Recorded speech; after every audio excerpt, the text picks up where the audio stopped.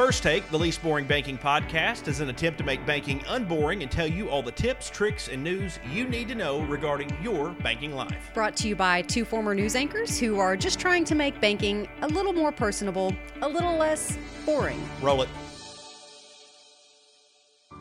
Hello, everybody, and welcome to First Take, the least boring banking podcast. I'm Blake. And I'm Allison. It is good to have you with us once again. Podcast episode number 12. And for this particular episode, we did ask for audience participation. We sure did. That participation was sketchy at best. And what we were trying to do by doing that was we were trying to get a topic other than the one that we're actually going to talk about today. Because the podcast topic today it's a touchy one. Because we had actually been brainstorming topic ideas, and this came up, and it was like, maybe we should just hold off on a minute on that, just because of, it's kind of up in the air right now. Yes. Yeah. So, and I didn't really want to touch this one, but so anyway, we asked for comments, and we got a good one. Yes. Well, yeah, a good one. There were a couple. Simeon. Who said he's always good about commenting stuff, very useful stuff, and it's kind of the field he's in. But he asked about this specific topic, so thanks for bringing us back to the table on that. Forcing our hand there, Simeon. Yeah. We did have Daryl ask a question about interest, and I will refer you back to an original podcast we did on interest. Yes, correct. So that's a good question, Daryl. But you can actually go, there's a previous podcast, I can't tell you what episode number it is, but if you'll look through the list of podcasts, you will be able to see where we actually did one on why we pay the interest that we do. So do appreciate Should have helped answer that question for you, Daryl. That question. Ayana McDaniel blew us a kiss. Thank you, Ayana. And Robert, you can just read that one for yourself. Much appreciated, buddy. That was nice. Real nice. I thought it was good. I don't remember that one. It was I'm not even going to read it. Okay. But you can read it. It's on our Facebook page. If that doesn't get you to go to our Facebook page, I don't know what will. Go and look at our Facebook page and look at what Robert said. It's always appreciated. Yeah, it was nice. Appreciate the comment.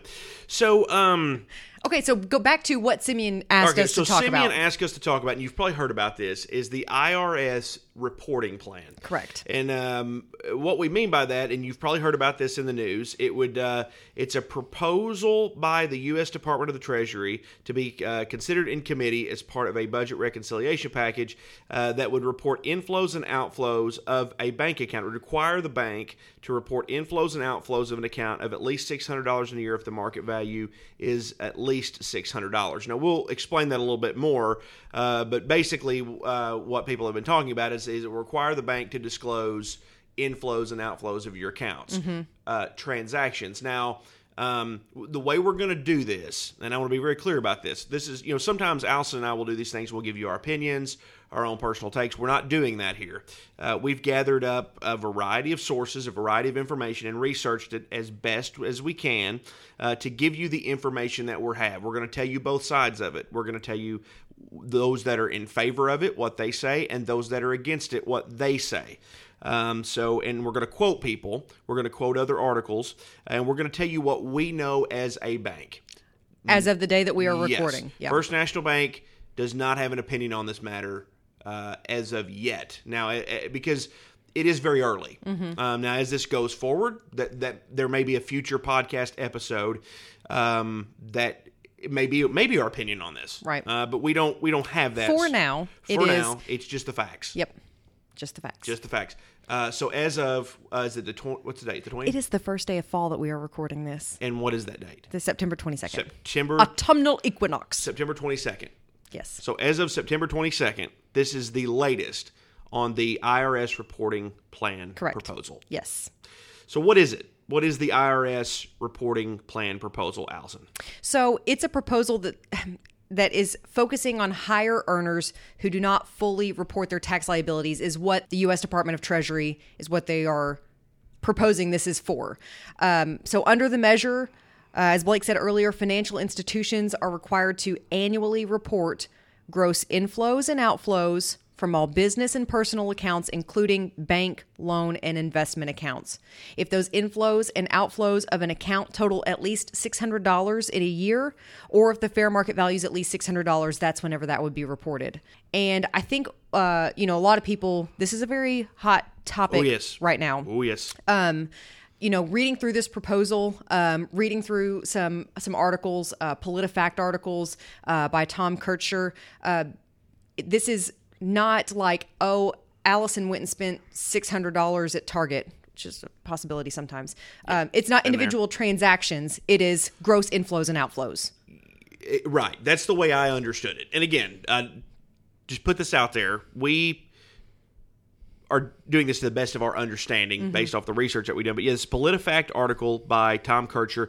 And we will say all of our sources will be available on fnbank.net/first take. You can read the articles we've read if you feel like we've misinterpreted something or anything like that. But you're exactly right. From what we understand, no details of individual transactions would be reported. They're not trying to see necessarily where you spent your money. Now, this is what they are stating. Right. This would be from the proposal from the U.S. Department of Treasury, and a different article from the American Banker by Brendan Peterson said it would essentially add two numbers to a form that is already submitted, which is the 1099, which is the interest income. Right. No transaction data and no detail on individual transactions. So that's actually two separate sources that state that. So, and let's go into 1099s and what, as a bank, we do have to go ahead and report information on certain things. So what, Blake, explain what, as a bank, we already do to ensure stuff like this is reported to the IRS. Right. So at this point, if you've ever made more than $10 in interest on a checking account, a CD, a savings account, you would receive a 1099 in the mail from us, and you would put that into your tax return, and it would be what they call interest income. So we do report that to the IRS already. If you come in and do a large cash transaction, we are required to do what's called a CTR, cash transaction report, and that is really, it's the government's way of tracking money laundering. And so if you've ever gone into a teller and they ask you a bunch of questions about a large cash deposit, they were required to do that by law. And then, of course, there's the 1098, which actually typically helps you. It's used to report the mortgage interest, which is reported. Now, that one a lot of times saves you money on your return because you can get tax deductions for that one. So we do report income already, but up until this point, we've never been asked to report inflows and outflows or any transactional information, even balances of a bank account. Right. But, I think a lot of people, their question could be, can the IRS get my bank account information right now anyway? The short answer would be yes. Yeah. Now, not with that illegal. I mean, they can't just call us on the phone and say, hey, can we have Blake Wins? Hey, this is the IRS, please. Yeah, right. There would need to be legal steps taken. So in that case, somebody had defrauded the government on their taxes. They had not been, they're maybe in an audit, and the person will not provide them. There are ways for them to get that. It's rare. But the short answer is if they really wanted it, they could get it. But no, they would have to go through a legal process, a summons, a subpoena from a court, to be able to get that from us. Which would so give it's not them, really public. And at that point, they would be getting a lot more information than they would on just this inflow and outflow that this proposal says it will be reporting. Yeah, right, because if you go through an audit, and been fortunate to never do that, but you go through an audit, they look at everything. They look at individual transactions, and the IRS can demand that at any time. And that kind of leads us into some of the arguments for this proposal, that right there. The Center for American Progress states that this proposal would require a tiny amount of, quote, non-invasive information on the front end to avoid a pointless but very invasive audit on the back end. Again, this is talking, inflows and outflows that are being reported just so they can kind of see the money cycling and if something looks off. Not specific data, not specific transactions and things like that, versus them just kind of in the wind, going and auditing a person for all of that information, which would be a significant amount of information. Right. And again, these are the arguments for. We're going to get into the arguments against here in a minute. And again, I would say in things like this, it's typically never as bad as you think it is, and it's not always as good as some people think it is. We will say that, so we're going to quote here in the comments for this proposal, the Center for American Progress. Looking over their website, they seem to be a pretty heavy pusher of the Biden administration agenda, maybe a super PAC, something like that. So, again, I don't know exactly who they are, but they are a supporter for this. They were used in the articles by the American Banker and Brendan Peterson there. They also stated, this is the Center for American Progress, quote, "There are people that are not paying a substantial amount of tax regularly every year for many years, and now with this reporting, it's going to be very difficult to avoid that." So those are the two kind of key pieces out of that American Banker article for the Center for American Progress. Right. And again, this was proposed by the Treasury Department, so obviously they have an interest in this getting passed. And they have put it out there that this is their means of closing the tax gap by requiring a breakdown for physical cash, transactions with the foreign account, and transfer to and from another account with the same owner. So basically trying to avoid somebody opening up 50 bank accounts, moving money within those bank accounts to avoid any necessary reporting to the IRS, to the Treasury Department, et cetera. Right. And again, if you actually look at the Center for American Progress on there, which again is kind of they seem to be pushing the Biden administration agenda there. So in full disclosure, this one is not a neutral article. I feel like the American Banker and the PolitiFact articles were. Correct. Because we'll get into some of the against arguments that were also in that American Banker article. Yeah. So if you're going through this, be patient. Don't get upset that all these arguments are for, because we are going to get into the rest of this. And again, I thought they were very good, wholesome articles by Brendan Peterson and Tom Kircher from American Banker and PolitiFact. But this is part, according to the Center for American Progress, of the American Families Plan and the Build Back Better agenda from President Biden. And what the thought would be, this will generate more tax revenue to help pay for some of these things by closing some of the loopholes and people kind of harboring money in there. That's, again, one of the many arguments for. But there were several arguments against, and a lot of people coming out against this, including some large banking associations, the American Banker Association, and several of our state congressmen. Yeah, so we'll get into some of those against this proposal. So again, as of the day that we're recording on September 22nd, this was actually submitted to Congress on September 13th, specifically to Nancy Pelosi, Janet Yellen, Richard Neal, and Charles Rettig. And it was a letter from a bunch of congressmen, including French Hill, Bruce Waterman, and Steve Womack here in Arkansas, basically stating their concern over the proposal. And again, we'll link this stuff. I mean, this is not just coming from those Arkansas congressmen. There are, pages and pages of congressmen who have signed this letter stating their concern over that proposal. Yeah, so in this letter, we pulled out a couple of snippets. It's a long letter, and again, we will put all of these links of the things we've used at fnbank.net/first take, and you can read this yourself. But here's some snippets from that. This is what it says, quote, "We are concerned about a recent IRS data collection proposal to increase tax information reporting requirements on financial institutions, which we do not believe are necessary or helpful towards closing the, quote, tax gap." So they further go on to say not only would such an overly comprehensive IRS database require significant resources to build, maintain, and protect, but they also say that it would make the personal financial data of millions of Americans vulnerable to attack. That's some of their concerns that they've laid out in this letter, again, to Nancy Pelosi, Janet Yellen, who's the Secretary for the U.S. Department of Treasury, Richard Neal, who's the Chairman of the Ways and Means Committee, and Charles Rettig, who is the Commissioner of the IRS. They also went on to say in this same letter, additionally, privacy is one of the primary reasons individuals choose not to open bank accounts. This overreaching proposal, if adopted, would further exacerbate banked, unbanked, or underbanked divides. And again, I mentioned the American Bankers Association is against this. They say the proposal would create a significant burden on small businesses and community banks and add no discernible value to tax enforcement. It is far from clear that requiring banks to report on every single customer financial account with gross inflows and outflows above $600, creating a mountain of new data, will lead to a better tax compliance. Again, that is from that PolitiFact article from Tom Kircher. Again, he did a very good job of covering this from both sides. So there's some of the fors and against. That seems to be the common theme. There are people who feel like, hey, this can help create some people that are hiding money. And then there's people that are thinking, This is an unnecessary burden. This is an invasion of privacy. It's going to wind up costing the banks a significant amount of money. It's going to wind up costing the IRS a lot more time and money. So there are strong arguments on both sides of this. And again, if you're looking for a First National Bank opinion, you're not going to find one here. We are still looking into this, what this would do. We don't know much about it because, again, it is still very early. It is just a proposal that's been submitted.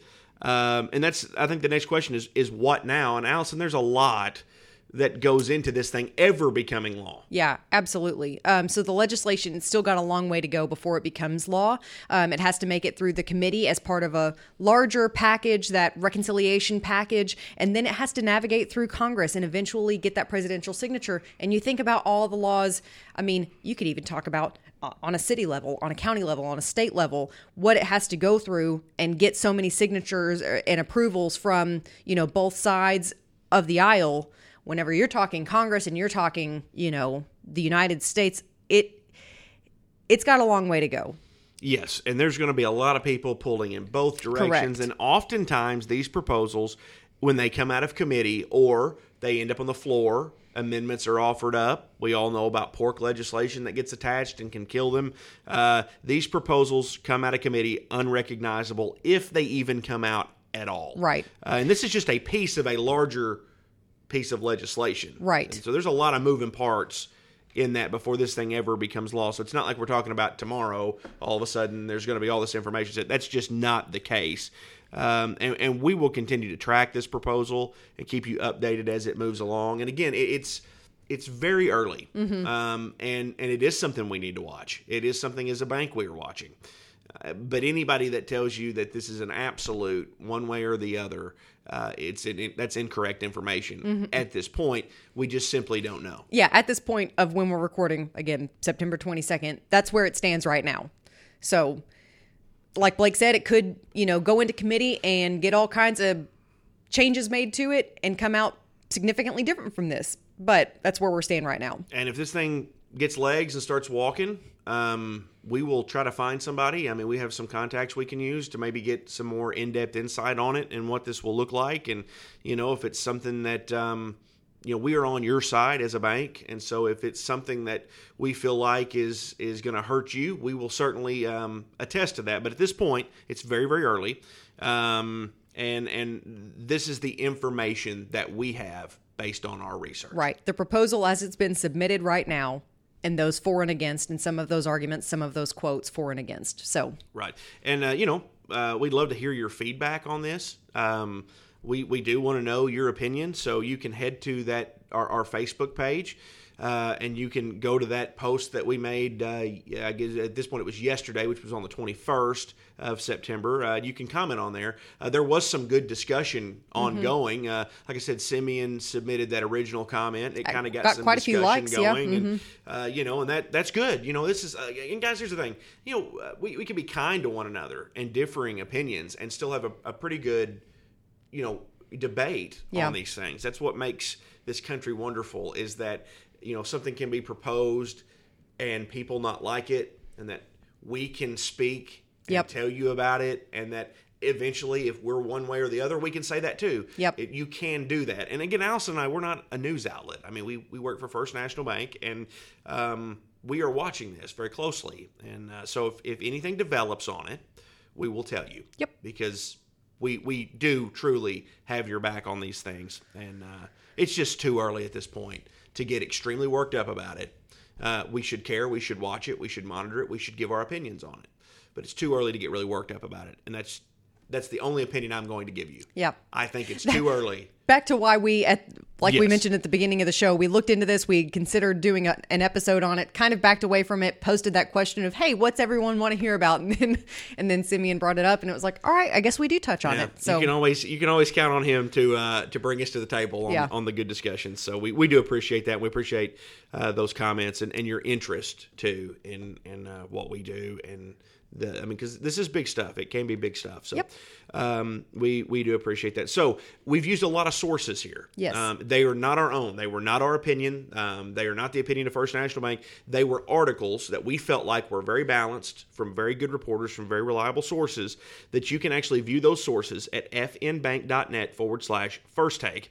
And you can read all this stuff yourself, including the letter from the congressman, Correct. Which has a lot more in there than what we actually read. You can see who all signed that. We will post all that there because, again, the credit for these do go to these different articles that we pulled this from.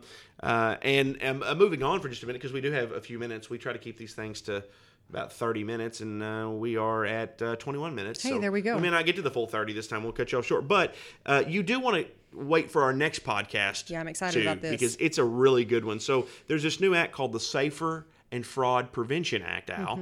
And it's to help us report, track, and protect against certain types of fraud, which is a big deal. It's abusive. This Yes. fraud is abusive to at-risk populations, and we have a very good interview for that. Yeah, I cannot wait. We have actually been speaking with Arkansas Bank Commissioner Susanna Marshall, and she's going to be joining us and talking about what this means for elderly populations, disabled populations in Arkansas who are probably a little bit more susceptible to that type of fraud and scams, and what we now as a bank can enforce a little bit more and really help make sure that population stays safe and that their finances stay safe. We're really, and you could tell when we had kind of just a preliminary phone call with Susanna. She was passionate about this. She was excited to talk about this, and we're excited to talk about it too because the types of fraud that we're going to be discussing are abusive. Any fraud is abusive, but particularly when we talk about elder abuse or taking advantage of a portion of the population that cannot defend themselves on things like this, we're very passionate about it. Yeah, you can actually go back. I believe it was our very first episode we talked about fraud, and you probably can hear some of that passion in there of just how awful it is, the types of fraud, the types of scams that are out there, and how they, especially these vulnerable populations, the elderly, the disabled, how it attacks them. And so, again, really excited to talk to Susanna. I think it's going to be a great podcast. Can't wait to speak with her. Yep. So that's coming up in a couple of weeks. We'll have that one out for you. So stay tuned to our social media pages as well as wherever you listen to your podcast to get that one, because that will be a good one. And we will, of course, continue to track all the developments on this IRS reporting plan proposal as a larger part of that reconciliation package in Congress. So deep subject, swimming pool podcast. Yeah. Very deep subject. Time to close the pool because it is the first day of fall. Oh, you see what I did there? I did see that. Well, hey, September 22nd is the first day of fall. Weather's beautiful outside. How about you? Let's turn the page. Let's get off of politics for a little bit. Enjoy the nice, mild weather. Hopefully it is wherever you're at. You may be listening to this in Arizona. I don't know what the weather's like in Germany, where we've had a few listeners. Yeah, I'm not sure. But enjoy it. Enjoy the day. Let's move on from the seriousness of the topic. Let's be nice to one another. And again, tune back into our next podcast as well. Thanks for listening with Susanna Marshall, the Arkansas Bank Commissioner, talking about the SAFER Act and fraud prevention. So that's it. You got anything else? I think that's it. Whoop! First National Bank is member FDIC and equal housing lender. I'm Blake. I'm Allison. We'll see you. Bye.